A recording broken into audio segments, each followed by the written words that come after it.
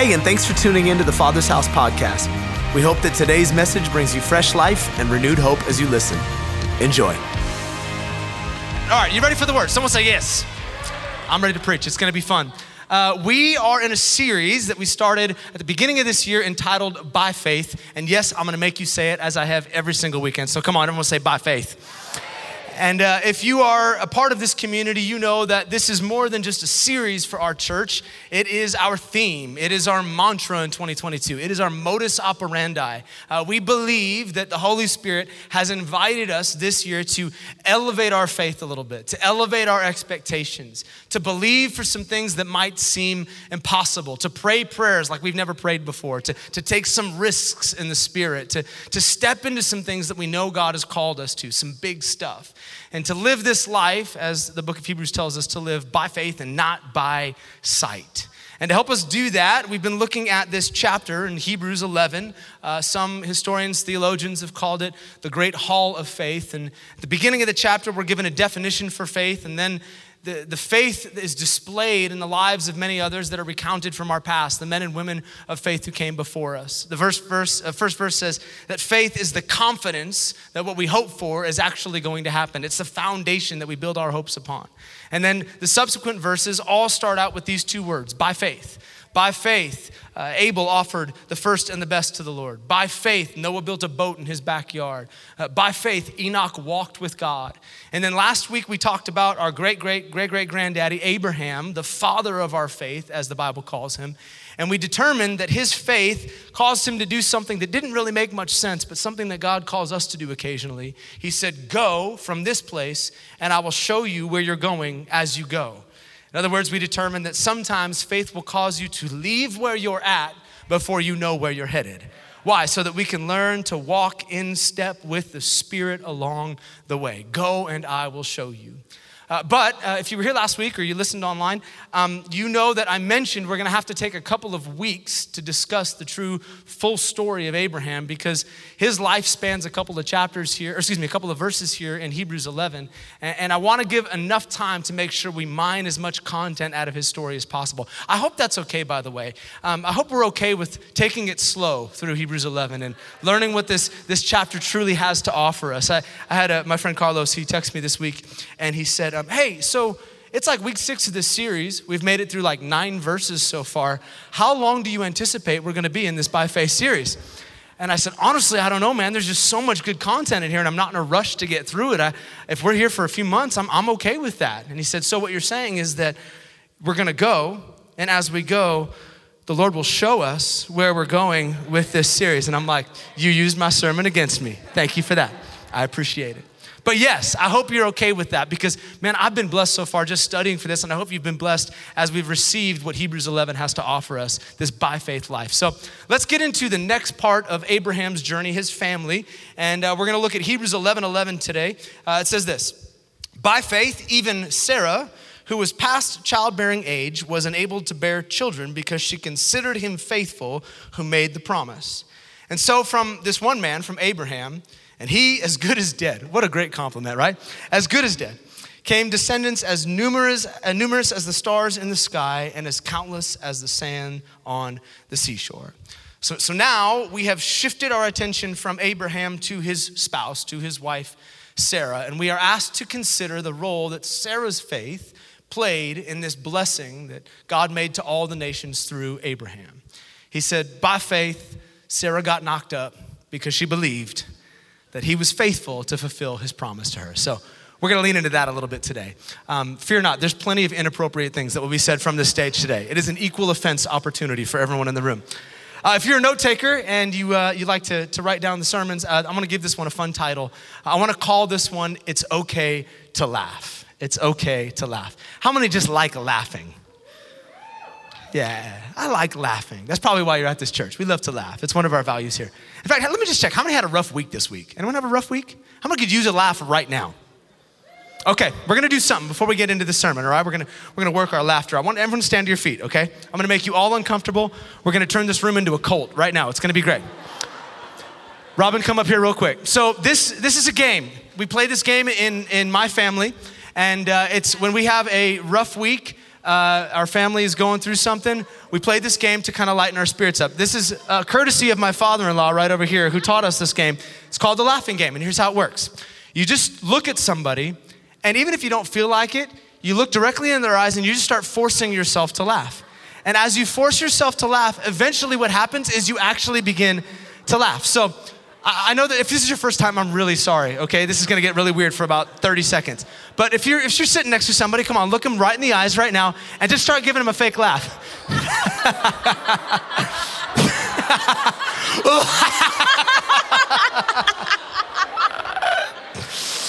Oh, it's so good. All right, sit down. If you didn't have COVID yet, just building up our immunity over here at the Father's house. Hallelujah. Hey, if it was your first time, please come back next week. I promise it's totally normal around here most days. Let's pray before we lose our salvation. Holy Spirit, we invite you right now into this space to speak to us. Thank you for the word. Thank you that your word constantly points us to Jesus, that regardless of what we're reading, Old, New Testament, regardless of the nature of the content, at the end of the day, we always have an opportunity to fix our eyes on Jesus and see you through your scriptures. And so reveal yourself to us today. Specifically, I pray for those that might find themselves in a Sarah situation. Lord, would you reveal to them that they can get back up and keep on walking by faith today, in Jesus' name. And the church said, amen, amen, amen. So for those who are familiar with scripture, it might be odd to read Sarah's name in this list of heroes in the faith. She is one of those folks, as you read through, that you kind of scratch your head and go, how exactly did she make it into the list? You've ever been around someone before and you're looking at them and you're like, based on their personality and their track record and what I know about them, how the heck did they get there? Like, not that you're judgy, but just in the back of your head, you're like, how did they get married before me? All right? I am a more eligible bachelorette. I make more money. I got a better job, and they got married before me? Or how did they get the promotion instead of me? I see the way they work when the boss is not around, but they clean up their act when the boss shows up. How did they get the promotion? Or how did they become the president of the United States of America? Too soon? The beautiful part is that depending on your political affiliation, you have a different face in your head right now. And I love that about this church. It's my favorite. How did they get there? Like, some people end up places where it doesn't make sense. Like, how did they get there? And Sarah is one of those days. If you're familiar with her story, it seems odd that she would be included in this great legacy of faith, because ultimately Sarah made a lot of mistakes along the way. There was a number of failures, and yet despite her failure, she still seems to be fit. God seems to think she's worthy enough to make it into this list of the great men and women in our faith, which should tell us something. It should tell us that God is never looking for perfection from anybody. It should tell us that there is no such thing as a perfect, flawless faith. I said this last weekend, I will say it again today. I am encouraged as I read through Hebrews chapter 11 and I look at the lives of these individuals, because I see a whole lot of people that failed a number of times, and yet God continued to put their names in this list of those who were faithful, which tells me that he has always and he will continue to use broken, flawed humanity to bring about his purpose on planet Earth. Come on, how many grateful for that today? Yeah. I love that about this chapter, and Sarah is a perfect example of this. And so what I'd like to do today in our remaining moments together, I want to look at Sarah's life, the totality of her life and her highlights and her lowlights, and I want us to consider what it looks like to live by faith even in the midst of failure, because I think that's probably a familiar story for all of us. The story starts in Genesis 15, and at the time we're introduced to Abraham at the age of 75, and Sarah is 66 years old. And God comes to Abraham and he says, I'm going to give you and your wife a son. I'm going to give you a child. And this is a massive promise to Abraham and Sarah, because up until now they've been unable to conceive a baby. And I know what you're thinking, like, gosh, 75 and 66, like, gross. That's kind of weird. Like, But remember, in biblical times, specifically older biblical times, people lived a lot longer than they do today. And Abraham, he lived to 175, and Sarah lived to 127. And so it would not have been inconceivable that people at this age, 75 and 66, could bear children. It was relatively normal in their day. And so God comes, tells Abraham, we're gonna give you a baby. And Abraham and Sarah begin the process of baby making. He lights the candles, he turns on the Boys to Men, chugs a little mouthwash, comes in through the tent door. I made love to you like you. You know the scene. Unless you're single, in which case stay away from that scene. Hallelujah, okay. So after about a month of engaging in some activities, Sarah goes down to the local Walgreens and she picks up a pregnancy test and she comes back to the tent. And lo and behold, after taking the test, a single red line. It's negative. There is no baby. P.S. Anyone ever feel like you're taking a pregnancy test when you take COVID tests right now? Yeah. I'm not pregnant. Thank you, Jesus. So they run it back. Like, okay, let's give this another shot. Light the candles again, turn on the CD again, drink the mouthwash, another month. Same thing. Gets a pregnancy test, brings it back. Abraham, nothing. I'm not pregnant yet. And month after month, year after year, for a decade, they're holding out for this promise, but nothing happens. Finally, the candles are burned out. The boys have become men. Mouthwash is empty, and so is Sarah's womb. And Sarah finds herself in a place that many of us have probably been before. She's discouraged. She's disappointed. She's sick and tired of waiting. And in that space, she begins to enter desperation. And many of us know that when you're desperate, you make some moves that can be regrettable. And Sarah makes a move in desperation that becomes a flawed part of her story. We pick up in Genesis chapter 16, and we read this. Now, Sarah, Abraham's wife, had not been able to bear children for him, but she had an Egyptian servant named Hagar. So Sarah said to Abram, the Lord has prevented me from having children. Go and sleep with my servant. Perhaps I can have children through her. And Abram agreed with his wife's request. If this is a movie, this is where you're yelling at the screen right now. Don't do it. No, this is a bad idea. She doesn't mean it. And if you yell at the movie screen when you're in the movie theater, I don't love you people. Okay. So Sarah, Abram's wife, took Hagar, the Egyptian servant. She gave her to Abram as his wife. This happened 10 years after Abram had settled in the land of Canaan. So Abram had sexual relations with Hagar. She became pregnant. But when Hagar knew she was pregnant, she began to treat Sarah with contempt. And Sarah said to Abraham, this is all your fault. Typical. So Hagar gave Abram a son, and Abram named him Ishmael. Friends, this is your hero from Hebrews chapter 11. Hey, hubby, here's my servant, sleep with her. Oh, she's pregnant? This is your fault. Like, what is happening here in Scripture? You ever read the Bible sometimes and you're like, what the heck? Like, is this Springer or is this Scripture? What is going on right now? It's like that Friends episode, we were on a break, you know? But what is going on here? But before we get all bent out of shape and start throwing stones at Sarah, let's stop and consider for a moment. Let's put ourselves in her shoes. In fact, maybe that's not difficult for some of us here today. For 10 years, she's been believing, she's been praying, she's been contending, knocking, asking for God to fulfill a promise that he made to her. 10 years of disappointment, 10 years of discouragement. And suddenly, after 10 years of waiting, she's getting a little antsy. And she does what many of us do. She begins to take matters into her own hands. If God isn't going to do this for me, then I'm going to do this one on my own. I'm going to make it happen if God isn't going to make it happen. And she makes a move in desperation. Let me say it like this. Delay made way for doubt, and doubt turned to desperation. There's a cycle some of us are familiar with. Delay, doubt, desperation. When God did not answer her prayer on her timetable, the way that she thought it should be, she began to doubt. Maybe God didn't say that. Maybe nothing is going to happen. Maybe I heard him wrong. And when doubt was fully grown, it became desperation, which ultimately gave birth to Ishmael. Doubt, desperation.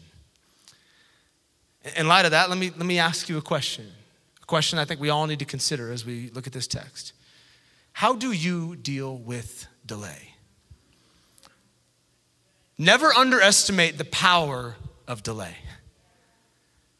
Never underestimate the power of waiting to completely shipwreck your faith. If we don't know how to deal with waiting, if we don't know how to deal with delay, it will mess you up in the spirit. How do you deal with waiting? And I'm not talking about the waiting in line at the DMV or waiting behind that person at the stoplight who's checking their phone instead of paying attention, or waiting in the line at Ceremony Chick-fil-A, none of that.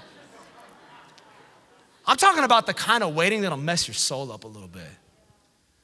The waiting that begins to suck the life out of you and the passion out of you and the joy out of you. How do you deal with delay? How do you deal with waiting for the spouse that you've been believing for?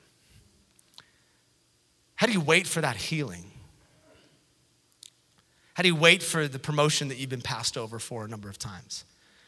How do you deal with the delay of that son or that daughter that's far from God and you've been praying that they'd come back home? Or maybe it's a Sarah story. How do you deal with infertility? Praying and believing that God would give you a baby, but just haven't seen it yet. How do you deal with it? Because listen, the way you wait matters. How you wait matters a lot to God. The way you wait determines whether or not you actually become more devoted to Him in the process or you begin to act in desperation. How do you wait? In fact, how you wait, it also determines what is birthed in the delay. You can either wait and get an Isaac, or in haste, you can give birth to an Ishmael. The way you wait for your spouse determines whether you're giving birth to purity or to promiscuity in the process. The way you wait for your healing, it either determines whether or not you're going to give birth to a greater devotion to God or complete destruction of your faith. The way you wait matters. How are you waiting? And I wish I had the entire morning to just focus on that simple question because it's such a big deal. Listen to me. If you're new to this thing called faith or Christianity, waiting is going to be a big part of this process. I would venture a guess that most of us in the room right now are somewhere between a promise and the fulfillment of that promise. And it can look different for all of us, but many of us are in that waiting zone, that waiting room in our faith. And I am convinced that many believers have an underdeveloped faith because they do not know how to wait well in the middle of that season. They try to take matters into their own hands. But listen to me, there is a faith that is forged in the waiting season that cannot be forged anywhere else. Abraham, Romans chapter 4, it says his faith grew stronger while he waited. The longer he waited, the more he believed for the promise. Isaiah 40, you know the scripture. Those who wait on the Lord, they will renew their strength. They will mount up with wings like eagles. They will run and they won't grow faint. There is a faith that is forged in the waiting that you won't find anywhere else. And we must know how to wait well and not try to rush the process, not act in desperation. But I can't stay there because I got other stuff to say, so we must move on. And Sarah's story has some other things to say because as it turns out, Sarah simply didn't just have a waiting problem. Sarah also had a bit of a laughing problem. Come back to Genesis chapter 18. Abraham is now 99 years old. And his beautiful wife, Sarah, is now the ripe young age of 90. And God comes once again to Abraham. He finds himself in the heat of the day, hanging out in the shade by his tent. And the Lord comes to Abraham and he says, hey, you're nearly 100. It's time to give you a baby. Remember that promise I made you 25 years ago? I am ready to fulfill that promise. Abraham's like now? Like, I'm 100. He's like, now's a good time. Let's go with now. Okay. And apparently, as God and Abraham are having this conversation, Sarah is listening in the distance. It says in Genesis 18:10, Sarah was listening to this conversation from her tent. Abraham and Sarah were both very old by this time. Sarah was long past the age of having children. So she laughed silently to herself, and she said, how could a worn-out woman like me enjoy such pleasure, especially when my master, my husband, is also really old? Then the Lord said to Abraham, why did Sarah laugh? Why did she say, can an old woman like me have a baby? And then look at this line. Is anything too hard for the Lord? Come on, can we say that together? Is anything too hard for the Lord? What a great question to consider today. I will return about this time next year, and Sarah, she's gonna have a son. Sarah was afraid, so she denied, and she said, I didn't laugh. But the Lord said, nah, you did. I love that that is in the eternal canon of Scripture, don't you? The weirdest exchange between God and another human. I didn't laugh. Yeah, you did. You laughed. If you have kids, you have had that conversation before. I didn't do it. Yes, you did. And here it is, right in the Bible. She was beyond her childbearing years, and so she laughed. I want to lean into that statement for just a moment. She was beyond childbearing years. Now, I don't want to get too technical or too medical in church, but to truly understand the weight of that statement, we need to turn church into a health class for just a second here. Ladies, there is a process whereby your body tells you that you are capable of having children. It is a regular cycle, monthly reminder that you are able to carry a child. Depending on your emotional stability, it is also a reminder to everybody else around you that you are capable of having a child. Is he saying this in church? Equal offense, once again. But there will inevitably come a day for every woman where your body tells you, I'm done. I am not interested in having babies any longer. And it is a magical, wonderful day where you no longer have to be reminded that you are capable of carrying children. And Sarah had arrived at that moment.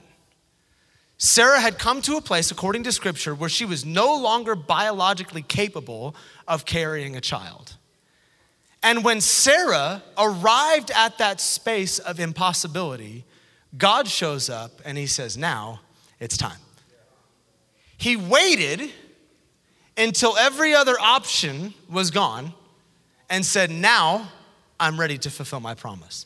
Has anybody else ever noticed that God seems to like to wait until every other possibility and every other option has been taken off the table before he shows up and does the miracle in your life? Anybody ever notice that God seems really comfortable in the 11th hour of the promise and shows up never too early, never too late, but as the preacher said, right on time? Anyone else ever noticed that about God before? Why does he do that? Why does he wait until everything else has been attempted before he decides to show up and answer the prayer? Let me tell you why I think he does it. I'm convinced that God waits until we are exhausted of self and every other option has been eliminated because he wants to be the one who gets the glory when the miracle comes.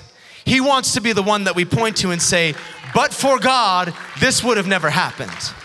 Isaiah 42, verse 8, I am the Lord and I will not share my glory with anybody else. Not with a doctor, not with a medication, not with a counselor, not with a promotion. No, I want every other option off the table so that when it happens, the only one left standing is me. And you have to declare, only for God would this have taken place. He wants all the glory. Let me talk to somebody here today who finds themselves exhausted of options. You've spent all the money, you've seen all the doctors, you've been to the counselor. There is nothing left in the natural that can be done. May I suggest to you that God has you right where he wants you right now? Because it isn't in that space of exhaustion of self where God can show up and get the glory for the outcome. It's exactly where he wants you. This is why Sarah laughed at this suggestion of pregnancy. She's like, are you kidding me? I'm 90 years old. I ain't trying to have no baby. This is an impossibility. The only way this happens is if God makes it happen. That's why she laughed. So that brings me to my second question I want to pose to you today. If that's why Sarah laughed, let me ask you, what are you laughing at right now? I'm laughing at you, Pastor. What are you laughing at? What seems impossible right now? What is about as probable as a senior citizen giving birth to a baby in your life right now? What makes no logical sense? And you're laughing at it. As you consider that, let me give you one of mine. This last week on Wednesday, as I was preparing the sermon, my wife and I had an appointment with our oldest daughter, Ellie's hematologist. For those of you that don't know, last fall, we had a pretty massive scare in our family. My oldest daughter spent 2 different stints a week at a time in the hospital, the second one in the ICU, as a result of some complications with the surgery that she had. And as a result, her portal vein, which supplies blood to her liver, developed a number of blood clots, and the blood supply shut down to her liver. And she was experiencing some major pain, so we took her into the hospital, and we discovered after getting there that she was about a hair's breadth away from meeting Jesus. And thank the Lord, he did a miracle, and she's back at home, and she's alive, and we're grateful for all of those things. But as a result of what took place in her body, we now have to administer a blood thinner shot to her in her stomach twice a day to ensure that the clotting doesn't continue and that blood flows freely in her body. So, being people of faith, we have prayed, and many of you in our intercession community have been praying for our daughter that vein would open back up, that blood would begin to flow freely to her liver. And, we've made all the declarations. Jesus, we believe that you spilled your blood so that her blood could be made whole. And we believe in the healing that is available to us by the stripes of Jesus. And we've been praying. But in this conversation with her hematologist, we discovered some new information. He told us that the time had passed where natural opening of that vein would have taken place. And at this point, he said confidently, I do not believe that vein will ever open up again. That time has come and gone, unfortunately for you. And so now we're looking at more invasive and perhaps longer term solutions to ensure that she doesn't have major problems later on in life. And that was the first time we had heard that information. That was brand new information to us. So you can imagine the devastation and the disappointment, and someone telling us on the other side of a screen that our prayers had not been answered. It was a bit of a moment for the two of us, for sure, as we began to play out what my daughter's future might look like if this thing didn't fix itself. Yet, I still had a sermon to prepare, so I went back into my office, and I opened up my Bible again, and I read this line that we're looking at right now. Sarah was beyond childbearing years, and so she laughed. You know what I did when I read that? I laughed. I laughed because I'm standing in a Sarah situation. I laughed because I'm preaching to myself in the middle of preparation.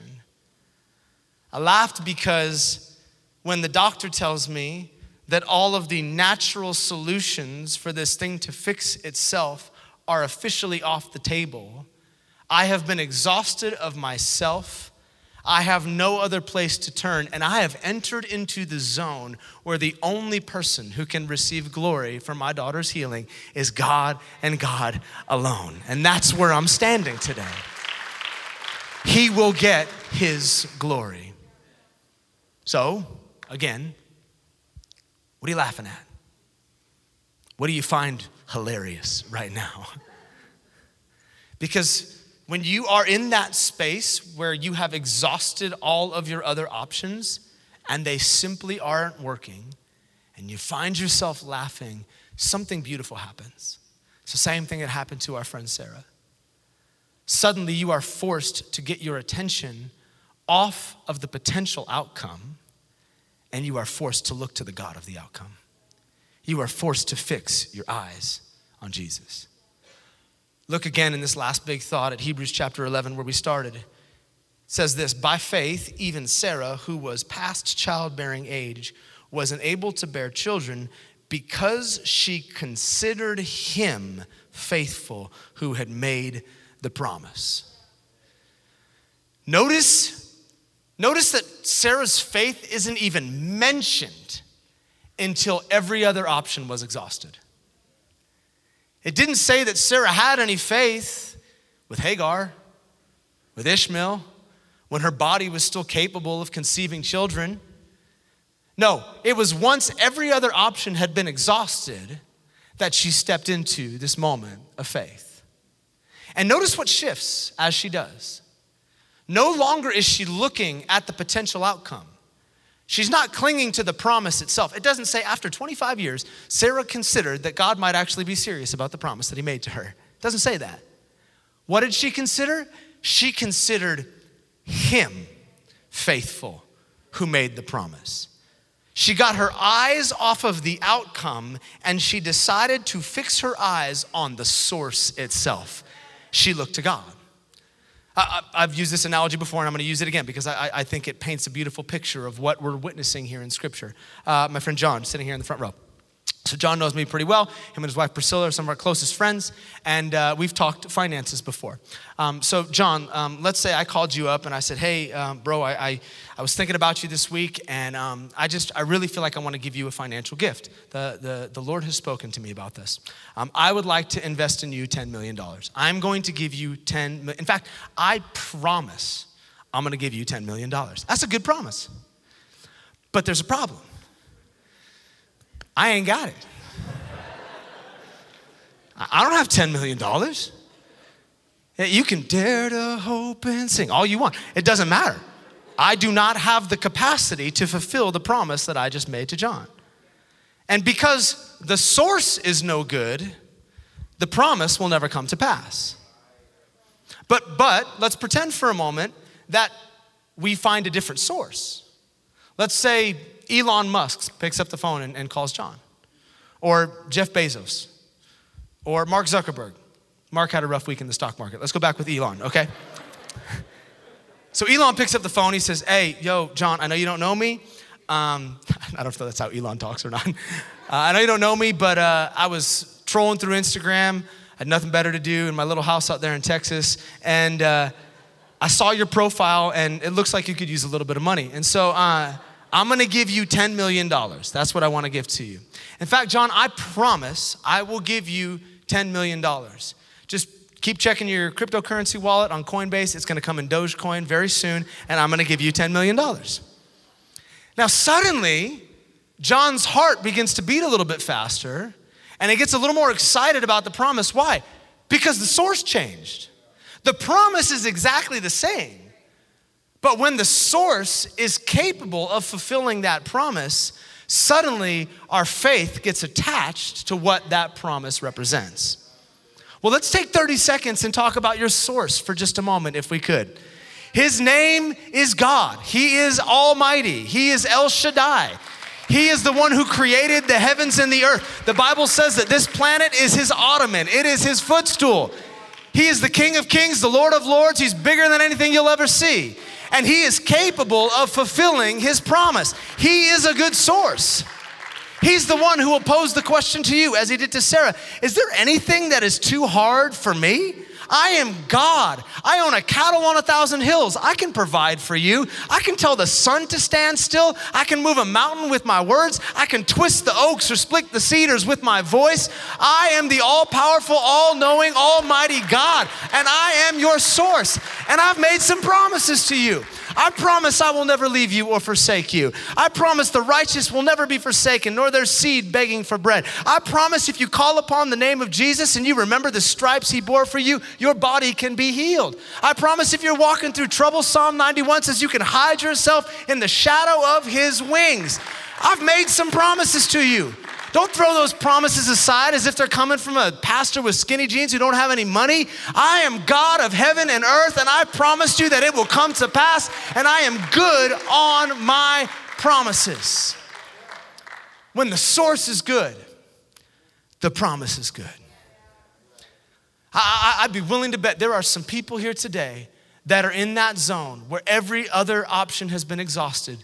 It is time to get your eyes off the probability of the outcome and to look to the source, to come to this place that Sarah came to and say, I'm looking to him who made the promise. I'm out of time. Band, you guys can come and we're gonna conclude. I have to go put on an outfit. Last thought, we need to come back to this title for a second because up until now, I have not given accurate information as to why you have permission to laugh, why it's okay. In fact, if anything, I've probably given you reason to believe that you shouldn't laugh. Sarah laughed and she got in trouble for it. So why am I suggesting, according to this title, that it is okay to laugh? Here's why. I believe it's okay to laugh because as you read the end of Sarah's story, here's what you discover. Her first laugh was not her last laugh. And what was once a moment of great failure became a catalyst for her legacy of faith. Come look at the end of Sarah's story here in Genesis chapter 21. It says, the Lord kept his word and did for Sarah exactly what he had promised. Can I stop there for a moment and just say that will be your story at some point? You can fill your name in that blank. The Lord did for you exactly what he promised. She became pregnant and she gave birth to a son for Abraham in his old age. This happened at just the time God had said it would. And Abraham named their son Isaac, which consequently means son of laughter. 8 days after Isaac was born, Abraham circumcised him as God commanded. Abraham was 100 years old when Isaac was born, and Sarah declared, God has brought me laughter. All who hear about this will laugh with me. What was once a moment of great failure became a monument of joy in Sarah's life.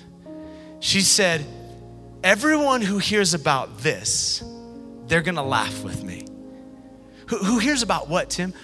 Anyone who hears about the God who despite failure and disappointment, who despite moves in desperation and delay, who despite my history, everyone who hears about the God that still came through on the promise that he made to me so many years ago, they're gonna laugh with me.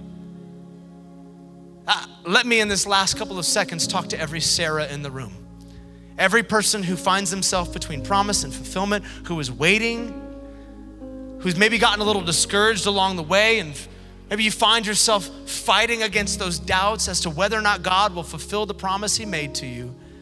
According to Sarah, if you hear about a 90-year-old woman who had a baby when her biological time clock had tapped out, you have permission to laugh with her. It is okay to laugh. You know why? Because your first laugh isn't going to be your last laugh. And God will still get the glory in the middle of what you're walking through. Let me pray for that as we conclude today. Every eye closed, every head bowed. Specifically, I want to take a moment and just pray for those who might find themselves in that waiting season, in that moment of delay. Holy Spirit, right now I pray Isaiah 40. I pray Romans 4. I pray for a faith that would rise up in the middle of this delay season. A faith that clings to the God of the promise and not the probability of the outcome. I pray for those that have been asking for a healing, asking for a child, asking for a son or daughter to come back home to the house, or asking for whatever it is they're asking for. I pray right now that they would not lay down those prayers and give up, but they would see this as an invitation to wait well, an invitation for great faith in the midst of that waiting season. I pray you'd help them to pick themselves up, dust themselves off, and to ask again, to seek again, to knock again, and to not lay off until they see the outcome that you've promised. We believe you for these things today. With every head bowed and eye closed, I want to take a moment as we conclude here and speak to another group of people that might find themselves here today, and specifically those who would say, hey, Tim, I'm here, but I'm far from God. You're talking about this source, the God who provides, the God who is Emmanuel that walks with you, the God who won't forsake me. I don't know that God. I've walked with him maybe in the past, or I've never walked with him before, and I find myself here today at a distance from him, but I know that the Holy Spirit is drawing me close. I would love to pray with you before you leave, a simple prayer of commitment, and invite you into this journey of faith with him. And let me just say this, you're gonna find yourself in some waiting seasons. Inviting Jesus into your life doesn't mean that all the problems go away, but it does mean that you have a God that will stand with you in the midst of all those problems, in the midst of all that waiting. So if that's you this morning, no one's looking around, I wanna pray with you, but before I pray, I'd like you to just acknowledge yourself if you could, so that I know who I'm praying with and I can continue to pray for you this week. If you're far from Jesus and you need to come close, would you just quickly lift up your hand and look at me so that I can pray with you this morning? Got you, bro. Got both of you guys right here? Yeah. Right there. Awesome, bro. Yeah, I got you in the back, man. Yeah, right over here. Right here. Awesome. Hallelujah. Hallelujah. All right, I'm going to pray this simple prayer. You can just repeat it after me in your heart. Say, Jesus, today I give you my life. I thank you that you gave your life for mine. I choose to follow you this morning. I ask for forgiveness for my past and the failures that I come from, and I ask that you would help me to step into all you have for me. I'm going to be your disciple, to walk in your ways from this moment forward, so that when I enter into eternity, whenever that might be, I'll hear those coveted words, well done, good and faithful servant, enter into the joy that has been set before you. I give you all of me this morning, and I receive all of you in return. In Jesus' name. And the church said, amen. Come on, let's thank God for all of those making a decision to follow Jesus today. Hey, thanks for taking the time to listen to the Father's House podcast. We hope it helped you wherever you're at in your journey. And listen, we want to pray with you if you're going through something right now that's difficult. You can go to our website, tfh.church, and click on the prayer and praise link and tell us how to join you in prayer. Until next time, be blessed.